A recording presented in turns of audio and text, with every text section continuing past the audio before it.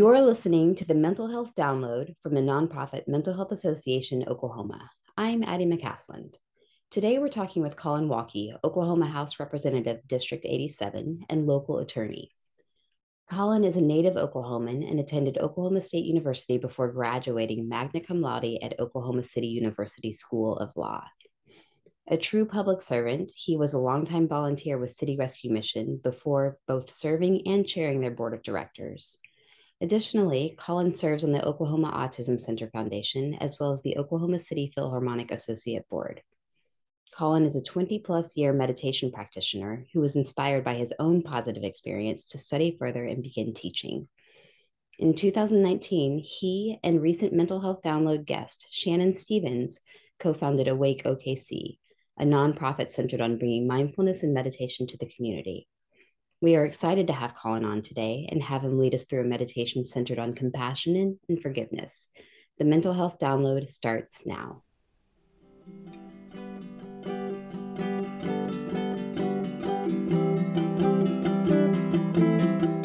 Why don't you tell the listeners who you are?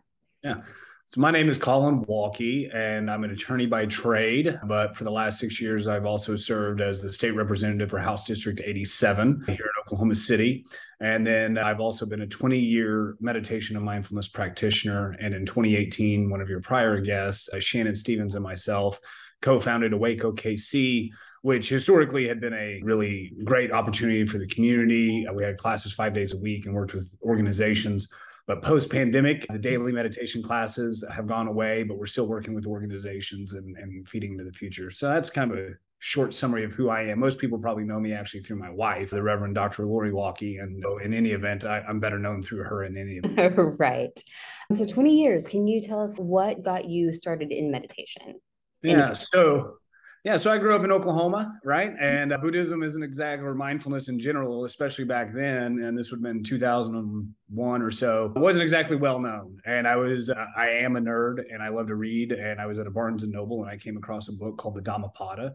And it was the first book that I had ever opened and read where they were talking about the way we're taught to be healthy in America is to eat right and exercise, but no one tells you what to do about your mind, or quite frankly, even what your mind is. Mm-hmm. So I found it to be a completely fascinating intro into something that I had never been exposed to before. And so I was a philosophy major in college and studied a lot of Buddhist philosophy and those sorts of things. And I'll be frank, while I tried to meditate, like most first timers, it didn't take. And back then it was in the pre-YouTube, pre-podcast days. So you'd have to try and learn how to meditate from reading a book. Mm-hmm. And I thought that my mind was broken after about 10 years of doing this with no results. And as an attorney and litigator, after about 3 years, my wife said, look, you're going to go see a counselor or we're going to have a longer conversation about your temper. And that led me to find, by then the internet had become what it is today. And I was able to find my teacher, Bhante Praratna, who is a monk in the Theravadan tradition. He's been a monk since he was 11, and he's from Sri Lanka. And so for the last decade, I've studied underneath him. Yeah, that's fantastic. As you started studying and practicing more, what led you to teaching? Yeah, part of it is just the dearth of teachers that we have here locally. One of the reasons why I believe that teachers are so important in mindfulness and meditation is because it takes someone showing you what to do in order to get it done, which is why reading a book, at least for most people, I think doesn't work. You need somebody there that can actually coach you. And in fact, in the Tibetan tradition, the very first teaching that you go through is the pointing out instruction. Mm-hmm. And what that means is pointing out what your mind is versus the objects that are within your mind. And so I felt that it was really important that people who wanted to get into this didn't feel defeated after trying 27 times and feeling like they went nowhere. I wanted to be able to say, no, you are going somewhere. You just need to shift your perspective a little bit. So the lack of access to good qualified teachers, not that I consider myself good or qualified, but I had at least more experience than most of the people that I knew.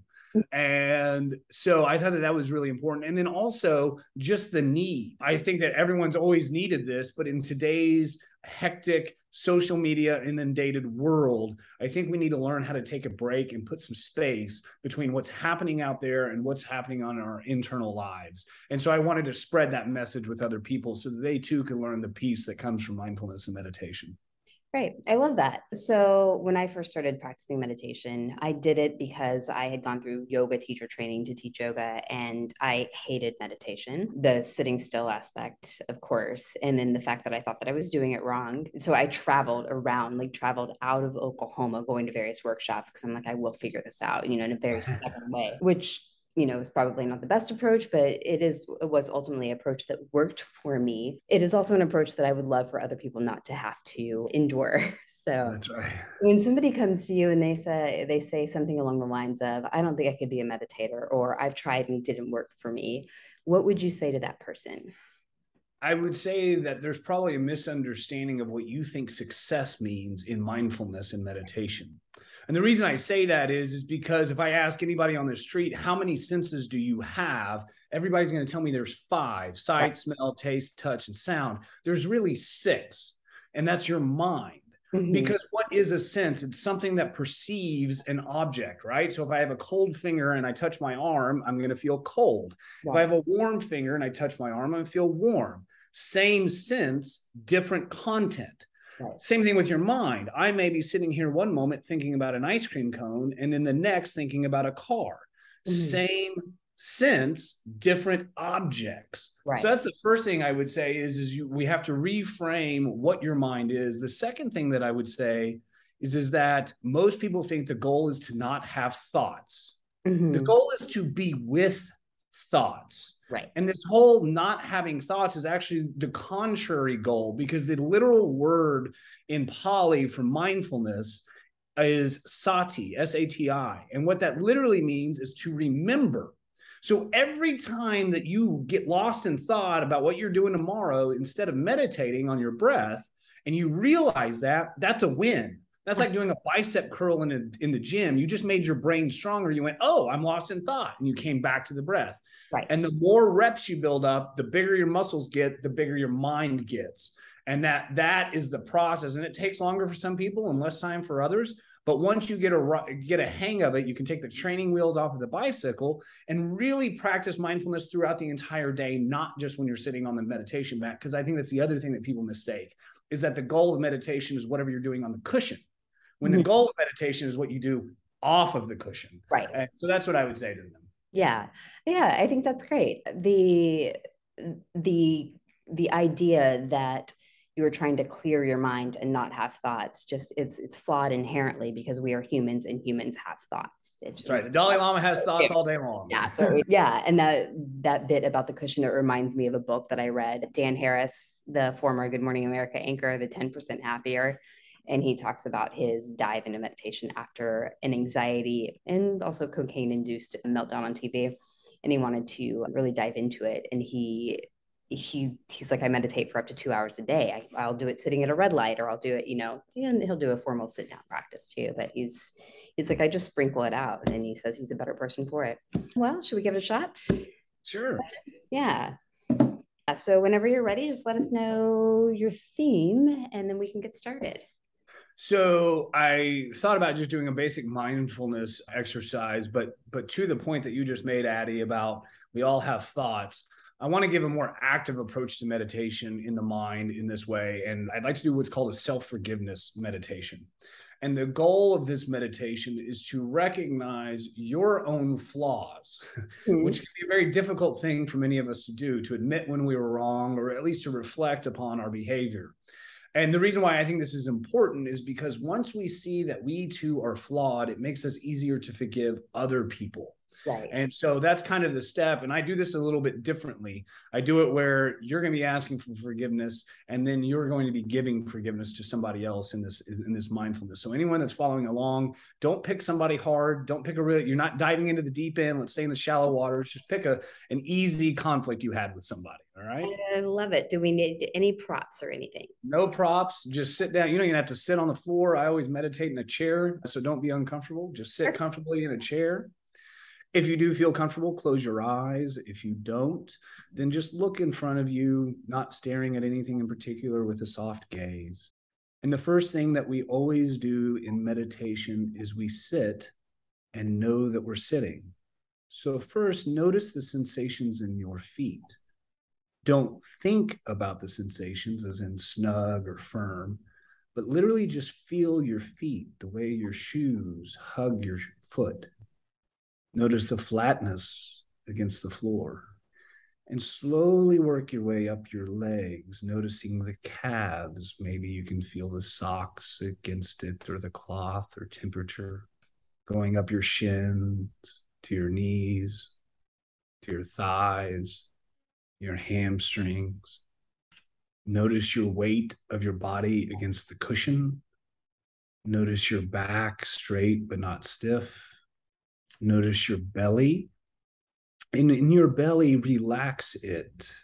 Notice that you're probably holding it in. We want to breathe in and out through our belly. Typically, we do it through our chest, but we want soft bellies.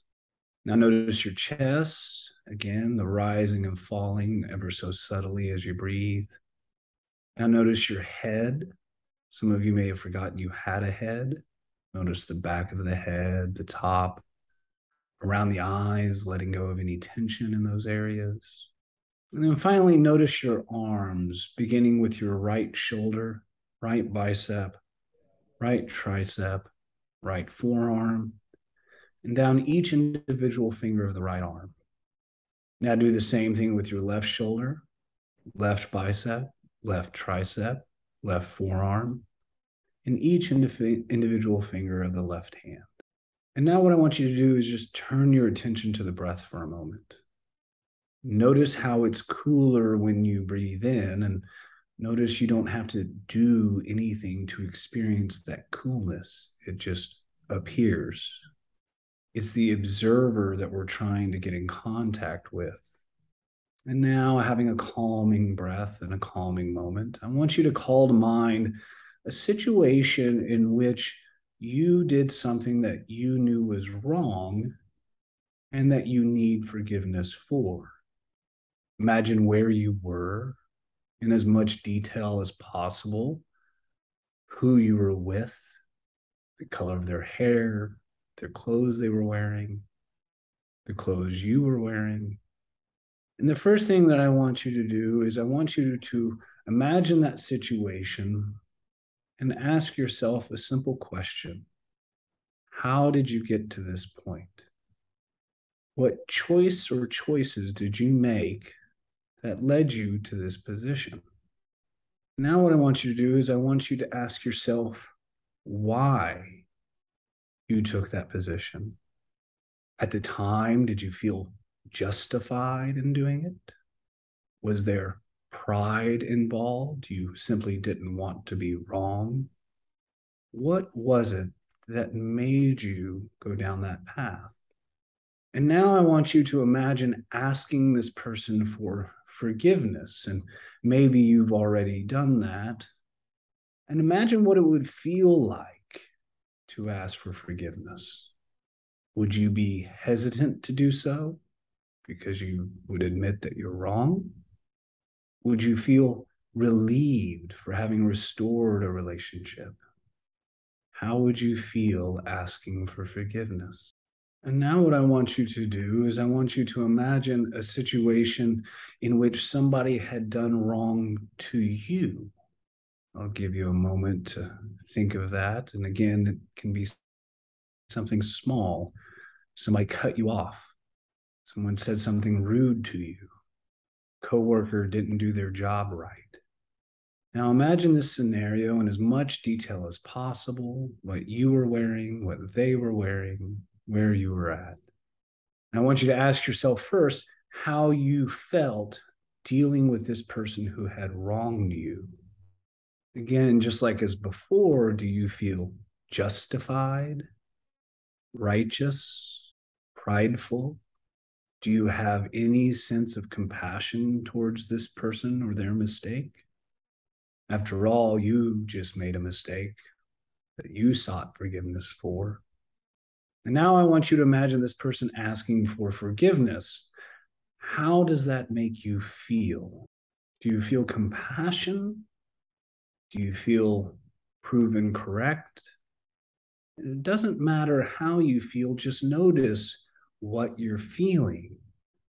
You may even be having thoughts like, I don't want to forgive this person. Just notice them.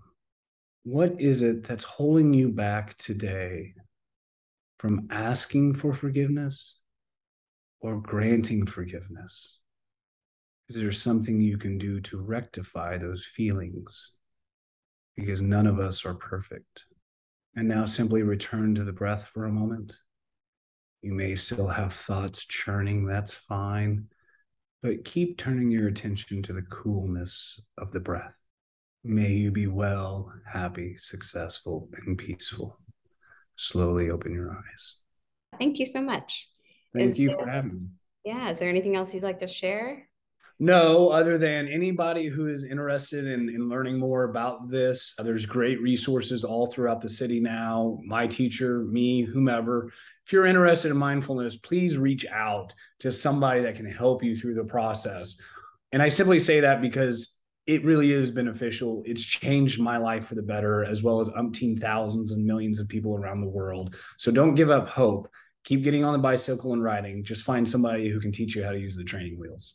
I love that. Then before I let you go, how would somebody go about finding the resources or reaching out to somebody? Yeah, so you can contact me via email at walkelaw, WALKE law at gmail.com. There's also the Oklahoma Buddhist Vihara, which is a Theravadan tradition, and that's off of 50th and Portland. That's where my teacher is at. There's also a Zen temple out off of Anderson Road, I believe, in I-40, out east of the city. There's a couple of other local temples that are Thai temples. There's one that's Japanese, that's Risho Koshikai. I haven't been to any of those areas. They're not my flavor of tea, if you will. Right. But then obviously, I think that there's a lot of great other practitioners within the yoga community. Shannon Stevens, for example. Lori Dash does a lot of this as well. So, go on Facebook and look up Lori Dash. I'm sure she'd be more than happy to speak with whomever. So those would be the resources locally that I'd refer people to.